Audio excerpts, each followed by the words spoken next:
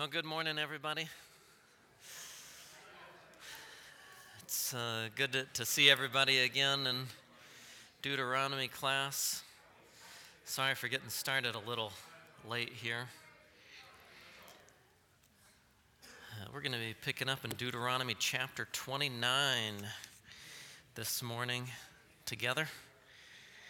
And chapter 29 is part of a section that goes into chapter 30. And chapter 29 is the chapter that creates a lot of tension. And so I titled this lesson, Tension and Ellipses, because we're not going to get to the resolution yet.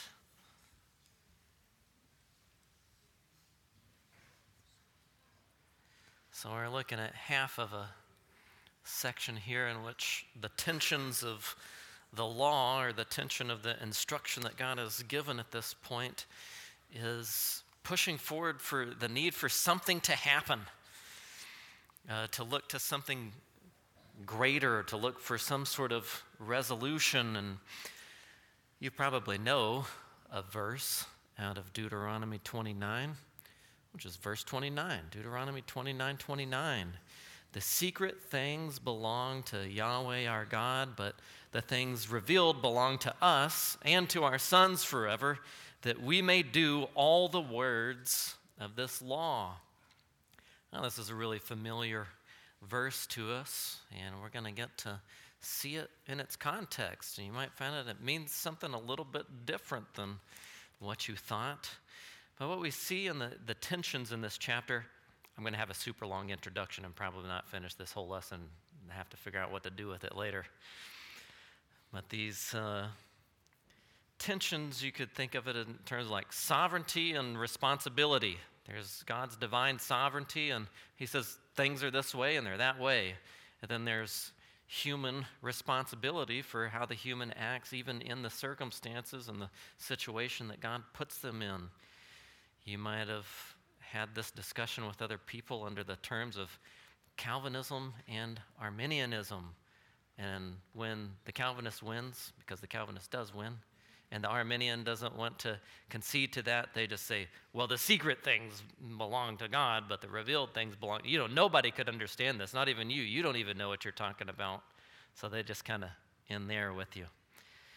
And you'll probably recognize something of what you might call a paradox in this chapter, and God commanding them to do something that he's not giving them the ability to do. I'd say it's an apparent paradox, because there's nothing paradoxical about God. It might appear that way to you, but it makes perfect sense in the mind of God, even though you can't conceive of it in your finitude. When it comes to Deuteronomy, I think one of the things that's been clear to us is that it's not just a bunch of laws. You're not just reading, it's like, oh, this book is just full of a bunch of laws. Maybe I can read real fast and get to Matthew. But it's much more than that, in that these laws function as a witness to God's plan. They're telling you, they're giving, eschatology, if you will, but they're also giving, protology, and it's been explained to Israel. This is where you came from. This is where you're at, and this is where you're going. They're learning redemptive history through the law, which you would expect, because the word law means instruction. It's instruction about what God has been doing, is doing, and will be doing in the world, especially through his servant nation, Israel. And so the tensions that we see, as we've mentioned, I want to make sure I get you some verse numbers here. The first one, I can say, I can't write out all these words, but it's a vertical to vertical tension. So I'm going to draw something for you after I try to spell the word sovereignty correctly. Okay, tension number one, sovereignty and responsibility. All right, there's going to be another tension that's going to go vertical to horizontal, which maybe I'll draw this one out here. You think, there's God's sovereignty, and then there's man's responsibility. There's going to be another tension. We'll see it's a vertical to horizontal, which what I'm thinking about here is this concept of the individual and then the corporate relationship. So we kind of learned this in the last two chapters, is that, what an individual's guilt can end up with a corporate punishment in Israel. Now it's like, one person sins and is off according to God's standard, everybody goes into exile. So that's one of the tensions that's there. It's like, well, why does this happen to all of us if it's, it's those individuals? And so you have that with this, you got sovereignty to responsibility, and within responsibility, we have the individual and then the corporate relationship. See, that's moving horizontally, and this is all under the sovereignty of God. The next tension is a horizontal to horizontal, because you'll remember that Israel is God's servant nation. They're supposed to be, they're a great nation that was promised to be a blessing to all nations. But the tension's going to be that in God's sovereignty, He hasn't given them a heart to do this stuff, but He's promised to do it. So it's like, how's it going to work if He promises that they're going to be a blessing to all nations, but He hasn't even given them a heart to believe in Him or the ability to follow Him? So you see tensions with all of this stuff together here in these chapters, and I'm going to try to present this to you in a way that it's clarifying, and I think you'll see it within the text. So this little section here is going to be verses 2 to 9. The next tension we'll see, verses 10 to 21. And then we'll look at 22 to 29. Now with this vertical to vertical tension, sovereignty and responsibility, we know that what drives the fulfillment of the law is not just rote obedience to it. Just the external performing of the law does not fulfill it. But the law points to the thing that God is actually interested in. What is the thing that God is actually interested in? Yeah, He's interested in your heart, your control center, the very fabric of all of your being. You're to love God with all your heart, with all your soul, with all your might. If you don't, then you fall into idolatry. So the focus of the law is on the heart. It's instructing it, and it's pointing out the problem, and the problem is you. You're the problem. It's your heart, and it's the sin that's in there, and that's what needs to be fixed. But here's the tension. The problem is you can't fix it. There's nothing you can do about it. And you might think back to Deuteronomy 10:26. The Israelites were told, so circumcise your heart and stiffen your neck no longer. That'll fix it. But they can't do that. So there's a tension. Now this next tension here, the vertical to horizontal, this has to deal with the individual and their corporate relationship, the individual within the nation of Israel. And the way that you determine if they're talking about an individual or the corporate is by the word you, which I know we don't have, a ye in our Bible anymore like we did back in the King James, but some of those yous are y'alls. And the way you know is it talking about more than one person here? That's how you figure it out. And that's important to recognize while you're reading through this, but you think about how the failure of certain individuals affects everybody. corporately. You can think about that even with Joshua and Caleb. Those two guys were going to eventually go into the promised land, but they weren't able to go immediately. Why? Well, because they got penalized with everybody else. But it wasn't because of sin that they committed. It was some other individuals, but it affected the entire corporate entity of Israel. So when it comes to the Mosaic covenant, or maybe better, we would call it the Israelite covenant, who has to keep the whole law? Everybody. And so that's part of the tension. Everybody has to keep it absolutely perfectly. It's similar to a team. A team is made of players. If certain players don't play by the rules, the whole team could lose because of individuals that don't play the game the way that they're supposed to. So how can you get the corporate blessing if individuals don't do what they're supposed to do? Well, you can't, and that's part of the tension. And how can you get the corporate blessing when every individual needs to circumcise their heart, but they can't do it? They can't do the very thing that God says that they need to do to even get started. So they're purposefully, in God's sovereignty, set up for failure. You might remember back in chapters 27 to 28, this was in 27, verse 26, it says, "Cursed is he who does not perform the words of this law by doing them." This applied to everybody. There are no exceptions to it.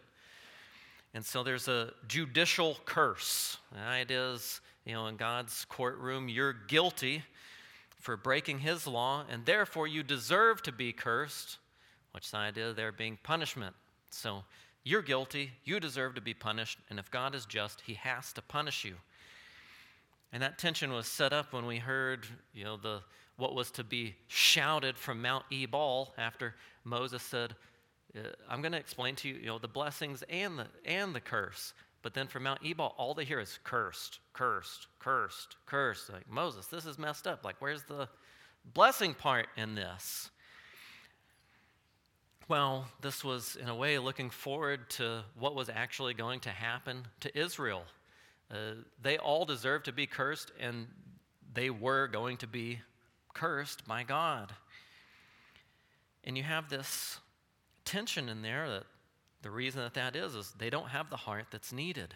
And the individuals within that nation had contaminated everybody else, which this sort of concept is one of the reasons why we care about other people's sanctification, not just our own. So when somebody else in God's corporate body, in our case we're the church rather than Israel, we care about other people's growth in Christ because we know when one person's infected with something, it contaminates other people. The curse section back in chapter 28, as we saw last week, was that the nation's punishment was that all of them would go into exile, even people that hadn't been born yet. This was something that was going to be out in the future. But it wasn't because of things that this later generation had done individually. It was because of other individuals that they were going into exile. But they weren't going in as innocent people either. They were going in with their own guilt into that punishment, which was all part of God's plan, by the way. Exile wasn't God giving up. Exile was God doing exactly what he said he was going to do with them. It was everything on God's timeline. Now this horizontal to horizontal element here, you have this tension that God has made promises to the nation of Israel. One, that they would be a great nation, not a teeny tiny one, but they would also be the hub that would dispense God's blessing to all the other nations. But there's a tension when it's, they keep getting judged, and there's all these mass grave sites, and they're not really blessing anybody.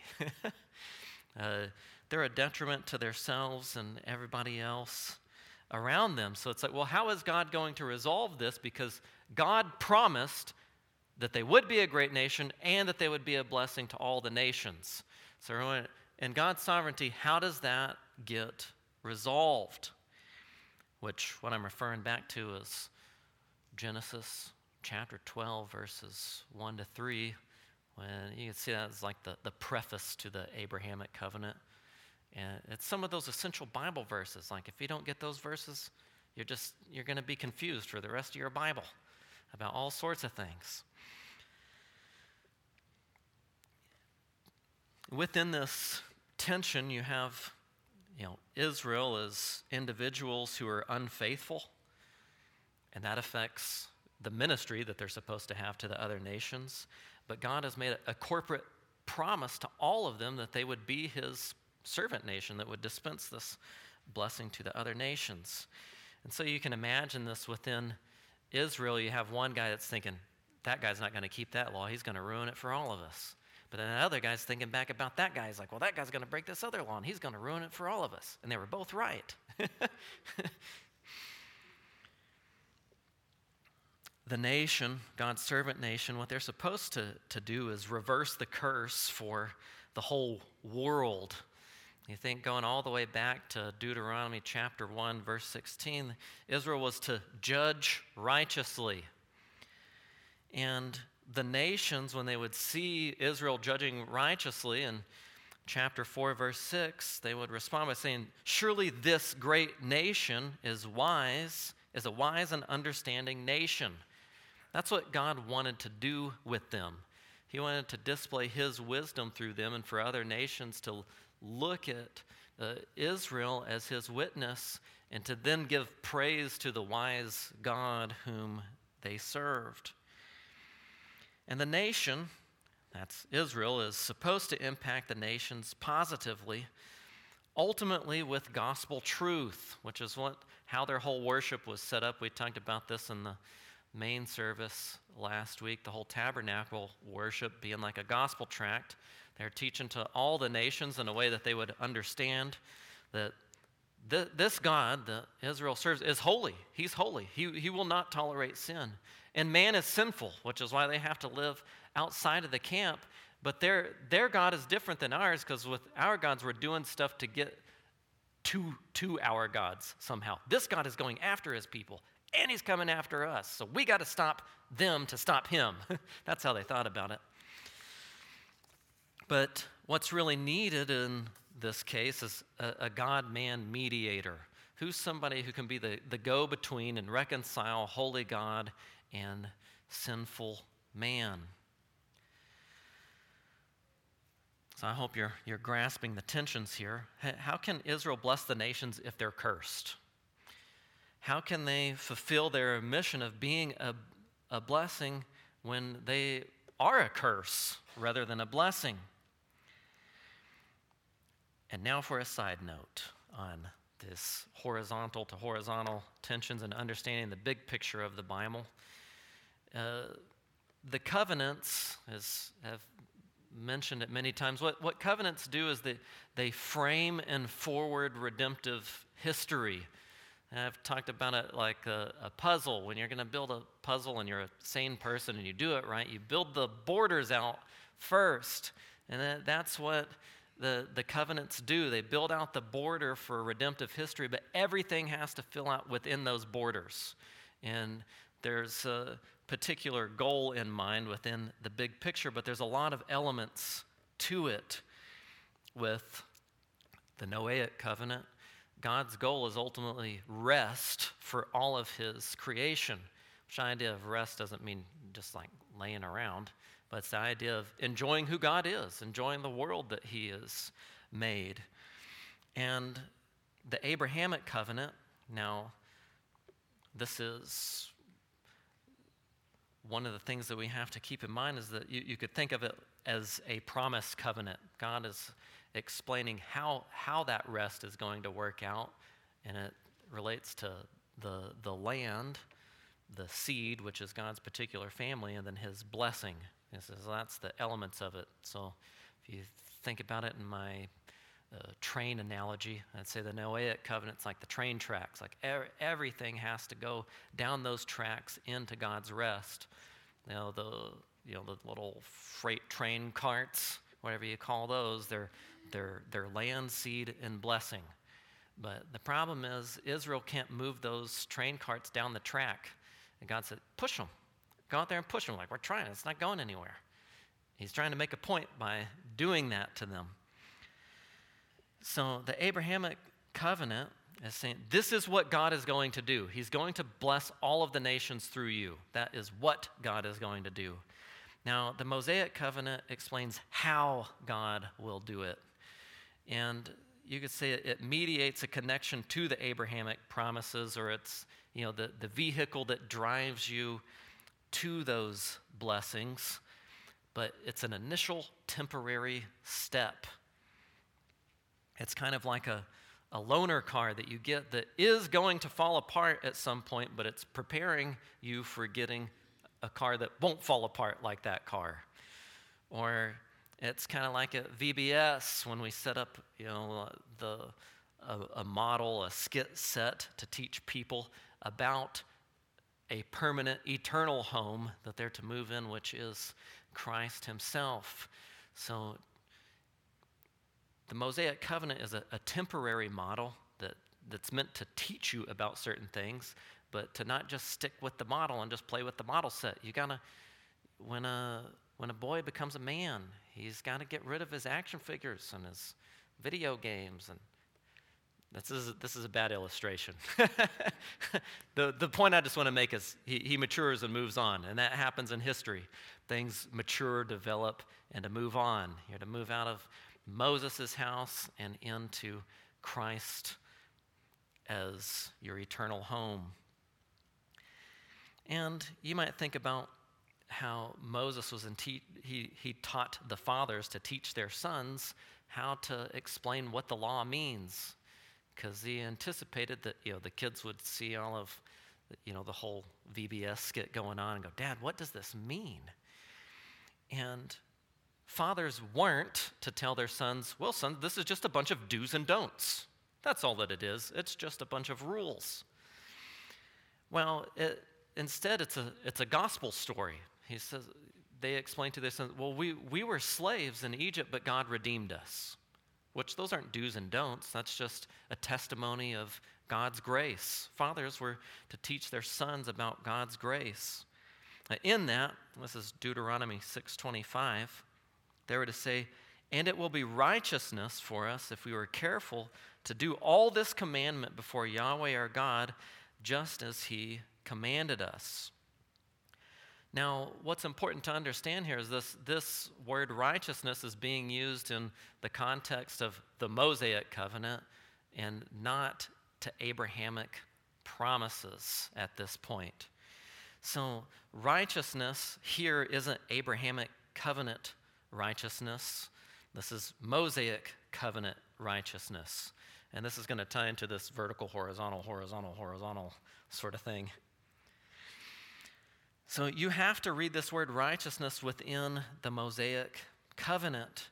Well, what is this righteousness for within the Mosaic covenant? Well, it's for them to be a witness to the other nations. But it does connect back to the Abrahamic promises. How does it do that? Well, if you keep the law, what does it show? Well, it shows God's blessing at a horizontal level.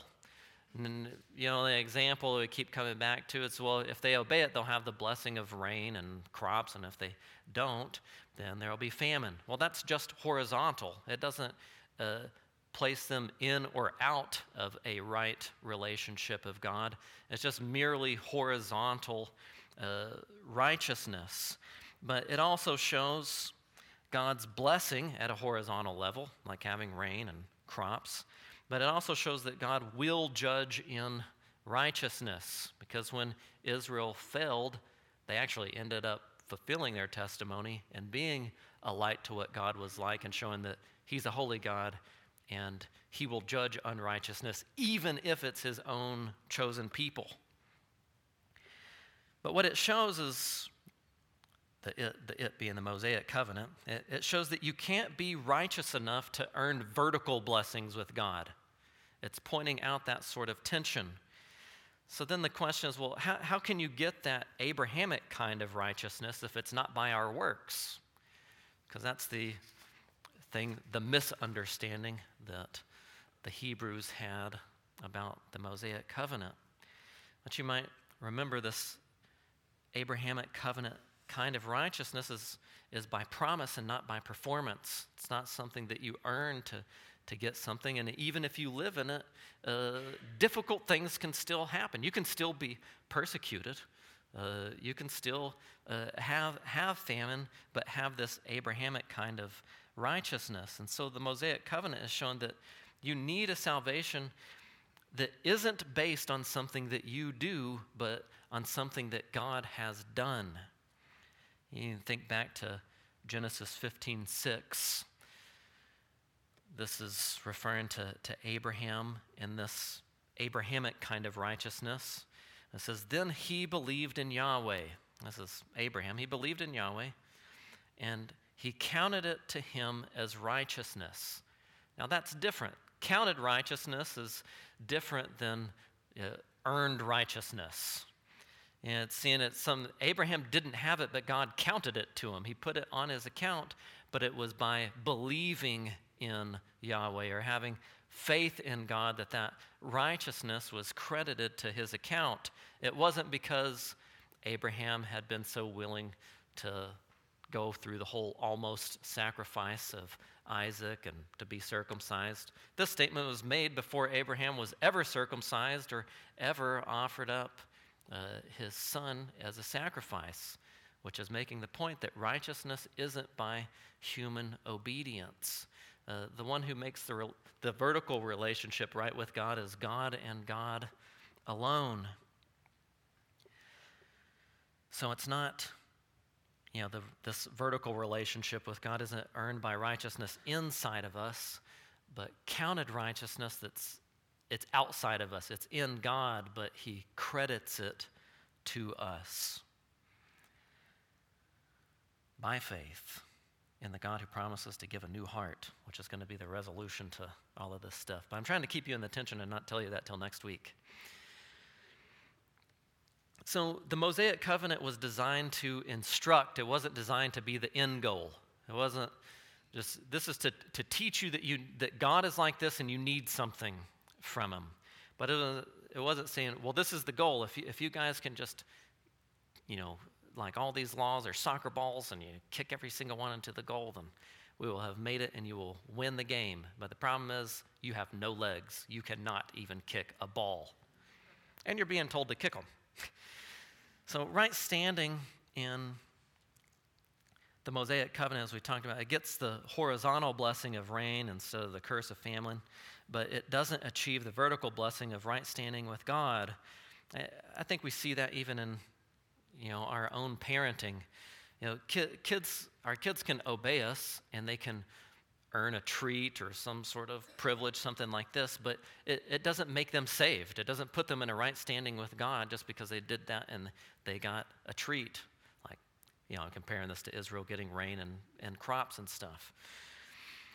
So, when we think about this, how do we use this in parenting to connect back to God? And you remember that horizontal commandment, the fifth one of children obeying their parents, is connected to this vertical command of honoring God and having no idols. So what do? Well, you teach them what is right, which is, Ephesians 6. Children, obey your parents, for this is right. The most basic thing that we ever do in parenting, we just teach them what is right. We teach them what is right. And we teach them to honor us as parents, to teach them about honoring God. He said, I'm doing hand motions here. This is horizontal hand motion. This is vertical hand motion. So they're teaching them to honor us so that they can learn about honoring God. And we're teaching them that God is holy, that he's right in everything that he does, and accountability has consequences. So that works out in that there's a horizontal discipline that we administer to our kids, but it should also come with a vertical discipleship that's showing them, This is to alert you to the fact that sin brings pain and death into your life, and that you need to have this right relationship with God, but He's the only one who can make this right. So you teach them that they're sinners, not only against other people, but they're primarily sinners against God. And you teach them that the problem of sin isn't, well, so-and-so did this to you. It's the parents that God gave me. It's the siblings that God gave me. It's this tough situation that God put me in. Well, the reason that you sinned, this is the human responsibility element here, is because, well, you sinned. You're responsible for what you did, and you bear the accountability. So the problem's not outside of you, it's inside of you. Sin didn't come from these other people who just planted it inside of you and made you do it. It's something that you decided to do as an individual. But you also teach them that they need to go to Jesus. They need to go beyond, the horizontal relationship to you as parents, vertically to Jesus. He's the only solution to the sin problem that's inside of their heart. And that's my introduction. So we're going to look a little more in depth at this first tension, sovereignty and responsibility, verses 2 to 9 in chapter 29. And these first 4 verses is where you see sovereignty, and I think it's 5 through 9 where you see responsibility. So just consider that while I read through these verses. And Moses summoned all Israel and said to them, "You have seen all that Yahweh did before your eyes in the land of Egypt to Pharaoh and all his servants and all his land. The great trials which your eyes have seen, those great signs and wonders. Yet to this day, Yahweh has not given you a heart to know, nor eyes to see, nor ears to hear. And I have led you 40 years in this wilderness. Your clothes have not worn out on you, and your sandal has not worn out on your foot. You have not eaten bread, nor have you drunk wine or strong drink, in order that you might know that I am Yahweh your God. Then you came to this place, and Sihon, the king of Heshbon, and Og, the king of Bashan, came out to meet us for battle. But we struck them down, and we took their land and gave it as an inheritance to the Reubenites, the Gadites, and the half-tribe of the Manassites. So you shall keep the words of this covenant to do them, that you may prosper in all that you do." So you hear the tension there. God in his sovereignty says, I have not given you a heart to know, or eyes to see, or ears to hear. But then the tension, he says, but you're responsible to keep all the words of this covenant to do them.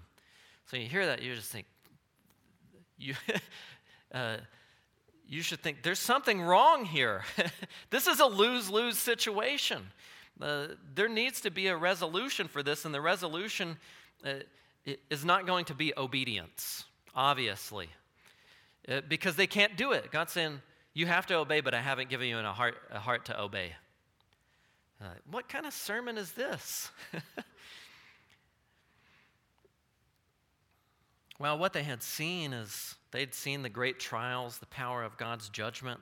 They'd seen great signs that point to the need to go somewhere, to go to the resolution of this tension, where God hasn't given them a heart to know, but that doesn't mean that they escape accountability to them.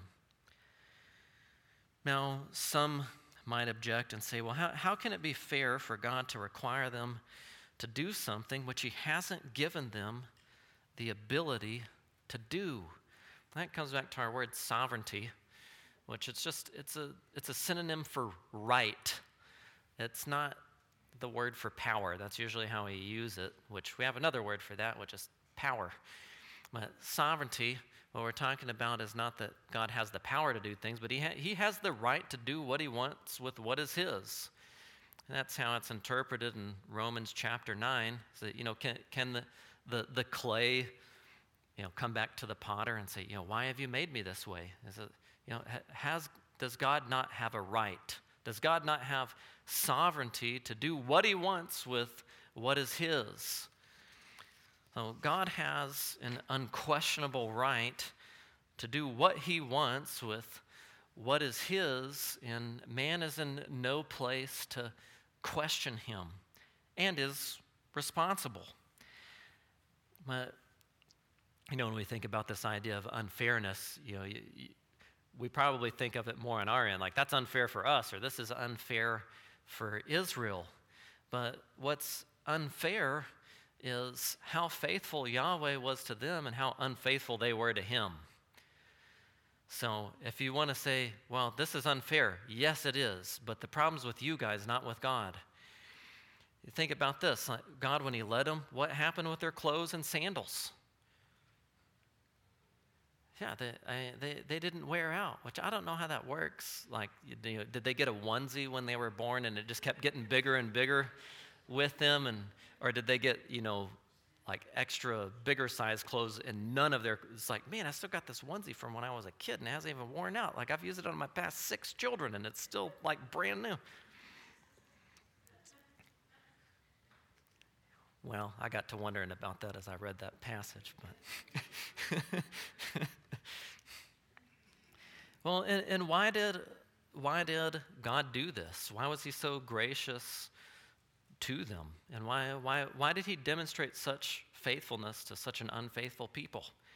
He says, that you might know that I am Yahweh your God. So that's why he did it. Has God ever dropped the ball on the covenant, on the Mosaic covenant? He doesn't drop the ball on any of them. But you see, on his end of the deal, he kept it even when it wasn't fair. When he should have just totally squashed everybody, but he didn't. But why is it that they were successful? I mean, why were they able to go to war and have success in battle? Well, this wasn't because of their ability. It was because of God's faithfulness to keep his end of the covenant. He says, because I've been faithful to keep my end, you shall keep the words of this covenant and do them. You need to return the same kind of faithfulness to me. You owe it to me. Well, as I mentioned, this is unfair in the sense that God keeps his end, but Israel doesn't. But, sometimes we hear this from our kids and even our friends, if we're honest, where they say, this isn't fair. And you have to explain, life isn't fair. But when I explain this to my kids sometimes, I say, you're right, what I'm doing isn't fair, but it's just. It's right. What I'm doing is right. I say, God isn't fair, but everything that he does is right. And look at this. God is unfair in how faithful he is to Israel, but what he's doing is right, and it's an expression of his grace all throughout. And God is always just. He can't be anything but that. And he has a right to do whatever he wants with what is his. And what is his? Everything. From the land to you. And the people are accountable to keep the words, to keep all of the words of this covenant. But they can't and they won't. That's the tension. This is the lose-lose sort of situation. You have the same sort of logic in James 2:10. Forever keeps the whole law, but stumbles in one point. He's become guilty of all. Sinful man, as you know, wants to live in a world of non-responsibility. They want to blame it on it's society. That's the reason I'm like this, or it's my environment, or it's because I didn't get the leg up that other guy had, or it's my family situation. It's my economic situation, but it's not me. I can't be responsible for anything. But that's not the world that we live in. We live in God's world, and we are responsible for the things that we do. Which brings us to the second tension here of the individual, the things we do, and how it relates to this corporate concept. As we talked about within Israel, there'd be an individual who was guilty of something, but there would then be corporate punishment because they were to all obey God perfectly together. And verse 10, it says, you stand today, all of you, before Yahweh your God, your heads, your tribes, your elders, your officers, even all the men of Israel, your little ones, your wives, and the sojourner who is within your camps, from the one who chops your wood to the one who draws your water. God said, this includes everybody without partiality. It doesn't matter what tribe you're in. It doesn't matter if you're an elder or not. It doesn't matter if you're a man or a woman, if you're a child, a parent. It doesn't matter if you're a sojourner. God shows no partiality.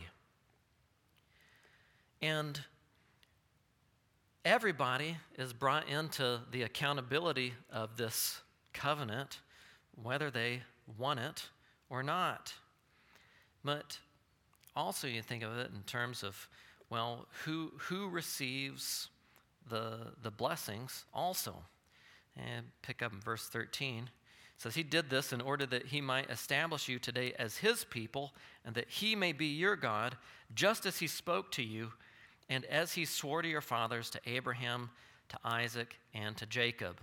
So this is kind of bringing up this tension, in the future. Like, why have they been blessed, and why are they going to be blessed in the future? Is it because of the Mosaic covenant and their obedience to it?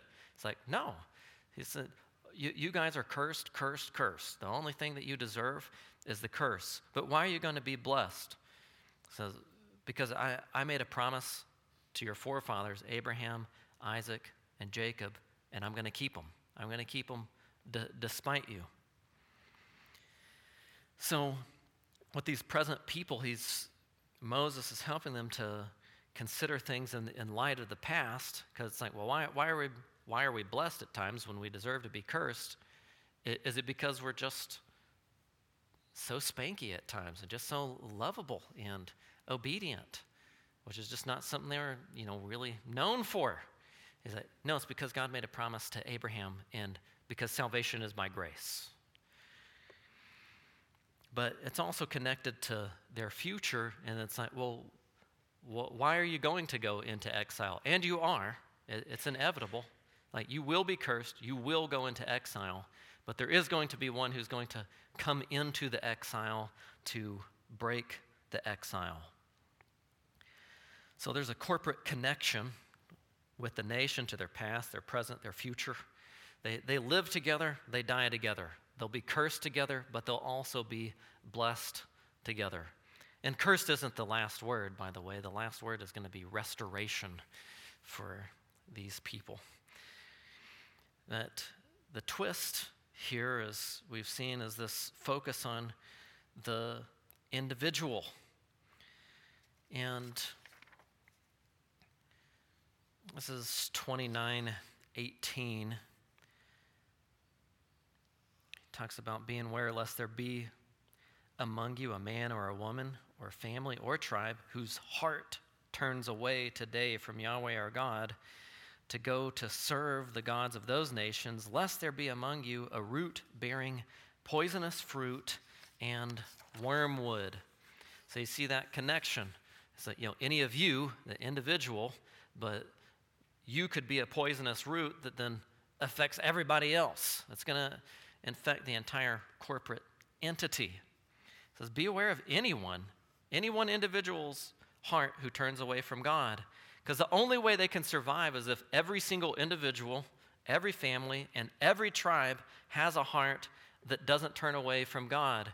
But if one heart turns away from God, everybody's infected by it. By being a root-bearing poisonous fruit. It's like, gangrene. It doesn't just stay on one part of the body. It affects the whole body.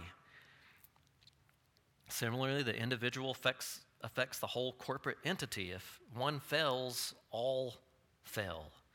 And the poison spreads to all, and all will die. You think of it like this. Sickness is contagious, but health isn't.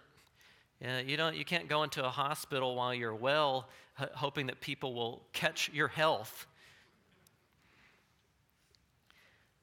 It's similar with these ideas of clean and unclean. A person who's unclean can't contract somebody else's cleanness. They're like, I'll just go around some clean people and that'll make me clean. Well, no, what happens instead is they become unclean. The only exception to this is Jesus. When he shows up in his ministry, when he touches the unclean, He's not defiled by it, but he makes clean. Which, is a demonstration that, only Christ can break the curse and bring the blessing. He's the resolution to all of these things, ultimately. Now, this text about the root-bearing poisonous fruit, it gets quoted out in Hebrews 12, but it's translated there as root of bitterness, which we tend to focus on that word bitterness and think about having like a root of bitterness and being bitter towards somebody in our heart. But it's a different sort of idea. It's not just about this one particular sin, bitterness, but any sort of sin can be a bitter root for everybody. And I think you hear that in Hebrews 12 and this concern for everybody's sanctification. And it says, pursue peace with all men and the sanctification without which no one will see the Lord. Seeing to it that no one falls short of the grace of God, that no root of bitterness springing up causes trouble, and by it many be defiled. We talked about this in an earlier lesson, but this idea, when we think about sanctification, we think about my Bible reading, my praying, things that I do. The Bible never talks about sanctification in just singular individual terms. It always talks about sanctification in relation to a corporate body and everybody else. The Bible doesn't say, you and you alone are the body of Christ, but it says y'all are the body of Christ. And you hear that in this text. You're pursuing peace with all men. It's sanctification for everybody. See to that nobody falls short. You're not just seeing to yourself, but to everybody. You don't want there to be a one bitter root among the whole bunch, because what will happen is that many will be defiled by it. Yeah. Yeah, so another biblical analogy that's brought up there is how a little leaven leavens the whole lump. It's that same sort of concept. You put a little poison in a root, it's going to affect the fruit in other aspects. It won't be isolated.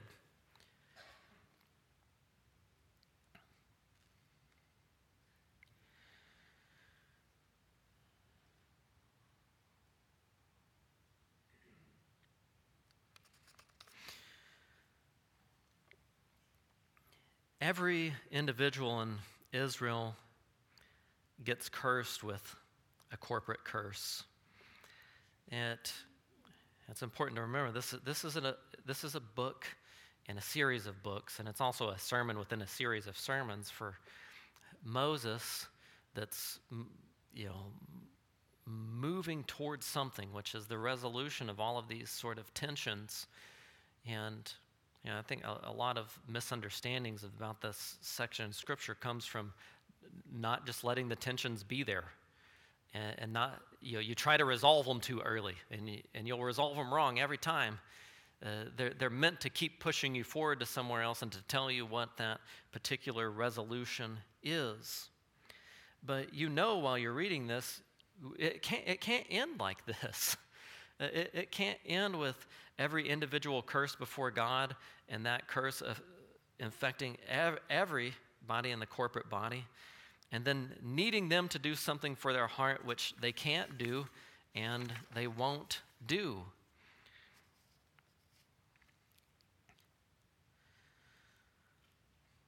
We're going to see if we can try to wrap this whole thing up today. As much as I'd like to nerd out about all sorts of cool Hebrew stuff in this text. But third tension, let's talk about the third tension here. This is kind of like a fast forward to the future and the nation's relationship to the nations. And you remember the tension is that there's been promises made to the nation of Israel, namely through the Abrahamic covenant, that they would be a blessing to others, but that they have to obey in order to be a blessing to the nations. That has to happen. But the problem is, God hasn't given them a heart to do that, and he said that they're not going to do that. What kind of book am I reading here? It's like somebody's got to fix this. But, you only had up to Deuteronomy, you might despair a little bit, but we know there's this much more to read. So it talks about, here, verse 22, says, in the generation to come. You think about that this is a singular word. And then your sons, that's plural. It says, the generation to come, your sons who rise up after you, and the foreigner who comes from a distant land shall see the plagues of the land and the diseases which Yahweh has afflicted it. And they will say, all its land is brimstone and salt, a burning waste, unsown and nothing sprouting, and no grass grows in it, like the overthrow of Sodom and Gomorrah, Admah and Zeboim, which Yahweh overthrew in his anger and in his wrath. So you see what happens with the nation and then the nations. They're not coming and saying, oh, what a wise and understanding people these are. They're saying, why would you ever build a house here? You don't build a house on brimstone and salt. And why did their God do this to them? Which is, part of the irony here is this is exactly the testimony that God wanted to give to the other nations. And by not fulfilling their purpose, they're fulfilling their purpose in demonstrating God's holiness, but it's by his holy wrath coming upon them and all of the nations seeing it. And you see these tensions of sovereignty and responsibility. You have the plagues of the land, the diseases which Yahweh has afflicted, it's his anger and his wrath.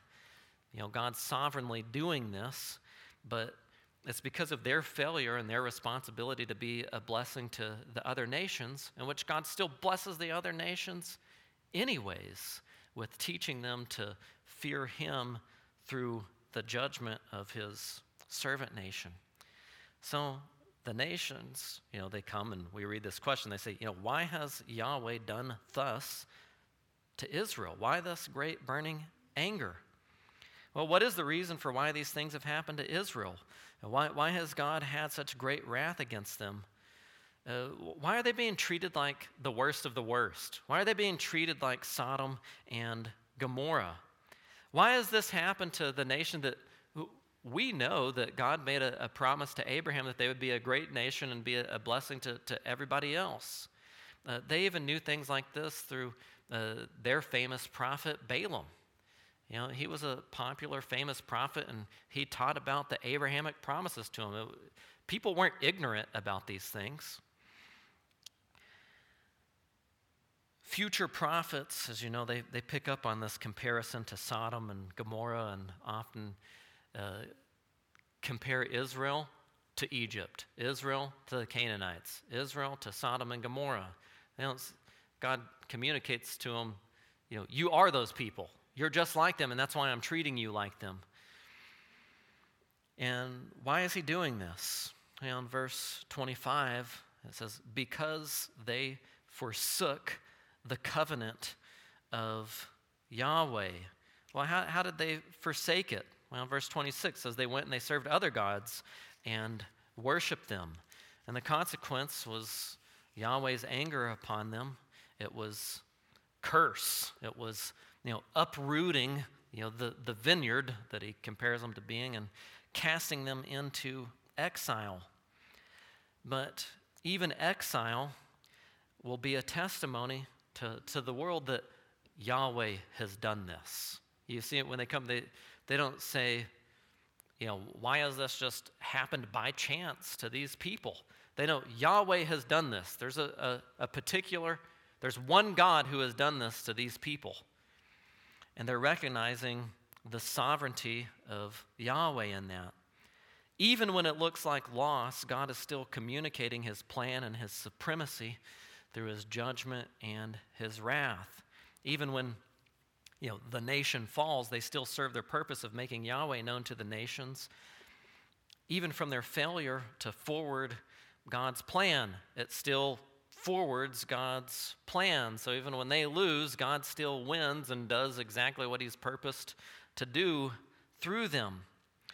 So this section ends with not only Israel's failure, but that they're going to continue to fail, and their inability. They're not able to do anything different than this. So how does the Abrahamic covenant fit into this? How do things work with God sovereignly, not giving them the heart that they need, but also holding them responsible for something that they can't do? But yet God has promised that these blessings are going to come to them and through them. How do all of these tensions get resolved? Which brings us to Deuteronomy 29:29 in its context. The secret things belong to Yahweh our God. Which the secret things is, well, how do these tensions get resolved? Which you see here, this isn't, some catch-all category like, I can't understand this Bible verse, so that means nobody can understand this Bible verse, so I'll quote Deuteronomy 29:29. This isn't, a verse that we go back to just say, I don't need to continue in any sort of study of Scripture or theological issue or to try to understand God's divine activity. You just can't know it, and I can justify myself by saying this Bible verse. But the secret things that belong to Yahweh it's the resolution to all of these sort of things. So the things that would fit in this sort of category would be like the new covenant, which is something that we know about. It's not a secret thing anymore. It's just something that hadn't been revealed yet, which we're going to see at the end of Deuteronomy. We're going to have, you could see it as like the very first verses on the new covenant, or at least some sort of like predecessor or preface to getting the rest of it later, like Jeremiah and Ezekiel. I'll show you that another week. He says, but the revealed things belong to us and to our sons forever, that we may do all the words of this law. So he says, instead of trying to figure out what the secret things are, you need to focus on what has God revealed to you. You need to be doing these things, not speculating about the future and making up things or coming up with your own resolutions for the tensions. You just have to live in the tension and do the things that I have revealed to you at this point in history. So they have a responsibility to live by the revealed things and not to speculate about the secret things that'll happen in the future. Which I'm sure you know there's a temptation to get distracted with figuring things out. Some people call it that thing COVID. I like the Great Reset better because I don't think of COVID as like some sort of deity that can perform and act upon people in the world. But we have to refer to that event somehow. So call it what you will. We report, you decide. But you think about, you wanted to know, is the rapture about to happen? Like, let's see, it's 2020. I think Passover's in April, and that kind of fits with some like theology. But maybe I'm going to be raptured in April, and I'll have to keep putting up with this stuff. Or you want to know, what's going on with this guy and this governing entity and these nations and stuff. Well, those are things that God hasn't told you. But what he has told you, you can know those things, and you can actually probably know way more than you realize. There's a lot more revealed in Scripture than most people know. So don't pull the Deuteronomy 29:29 thing on somebody. You might actually have some things to learn. It is. You're going to have to try really hard not to laugh at somebody when they pull that on you next time. Then you say, let's read this chapter in context and see what it's really about. But there's a temptation to get distracted and try to figure out things. It's like, maybe this guy's the Antichrist, or maybe that the reason that this is happening to me is because of this other thing that I did like 13 years ago, and it's just like coming back to haunt me or something like that. Well, we're not to be given to superstition and speculation, but there is an element in which I think this verse helps us to understand how to deal faithfully with painful and perplexing situations still. I thought of this, I was reading this book called The Peacemaker by Ken Sande, and this is a quote from him. He says, God may not tell us everything we want to know about the painful events of life, but he has told us all we need to know, end quote. It's like that, he's commenting on Deuteronomy 29:29, by the way. There's things that you might want to know, but God has not chosen to make them known to you at this time. But there is some things that he has revealed to you to know, and that's all that you need to know. And you can live by those things. You can live by knowing that God is sovereign, God is good, God is wise, and he's doing something good to me and through me in these circumstances. I know that he's trustworthy. I know that he's wise. I know that he can never do anything that's unholy or unwise. He's doing this to teach me something, which ties back into when we had talked about learning contentment. Where do you learn contentment? Well, you don't learn contentment when you just have all of the stuff that you want. You learn contentment when God takes away those things.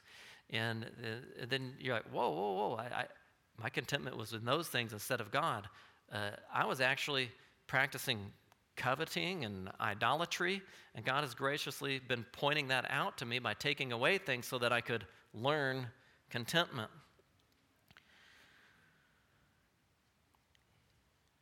Well, Israel, as it goes on, they're not going to do all the words of this Torah. They're going to get kicked out. They're going to go into exile. And Deuteronomy 29:29 puts you right in the middle of all of these tensions, but it doesn't resolve them. But you're wanting Moses to give you a conclusion to a sermon that resolves these things, because it's like, we can't stand up and sing a praise song after this, Moses, which is what they're going to do. But at this point, they couldn't. There's these tensions of God's sovereignty, our responsibility, an individual's guilt, and how it relates to corporate punishment. But the good news with the Mosaic covenant is a little something called planned obsolescence, which is something you get real frustrated with when in the business world, where you purchase products that have planned obsolescence. This is a quote from the internet to tell you what planned obsolescence is. It's a business strategy where manufacturers deliberately design products to fail prematurely and become out of date, often to sell another product or upgrade, which is why American and German cars break down, but Japanese ones don't. The Japanese haven't figured out how to work planned obsolescence into their cars. I'm thankful for that. This is why you have certain devices that they become obsolete after a newer version comes out. It's like, well, how did that happen? They planned for it. Or why you have these system updates that all of a sudden it's just denied. Your stuff, it doesn't work anymore, but they planned for it, and they have a resolution for only $99.99. The Mosaic covenant is like that. There's a planned obsolescence in it. You read that explicitly in the book of Hebrews. It has become obsolete. It was meant to pass away and fade away. There was meant to be a maturity and redemptive history of moving to this thing that was not just Jews, but Jews and Gentiles as one new man, and a thing called the church. Some people misunderstand this and think, well, God just got rid of Israel because of their failure. But the problem with that is that God ordained their failure. He didn't say, I'm going to discard you if you fail. But he says, I'm never going to discard you, but you are going to fail. And then I'm going to save you by grace and redeem you and still do exactly what I said that I was going to do.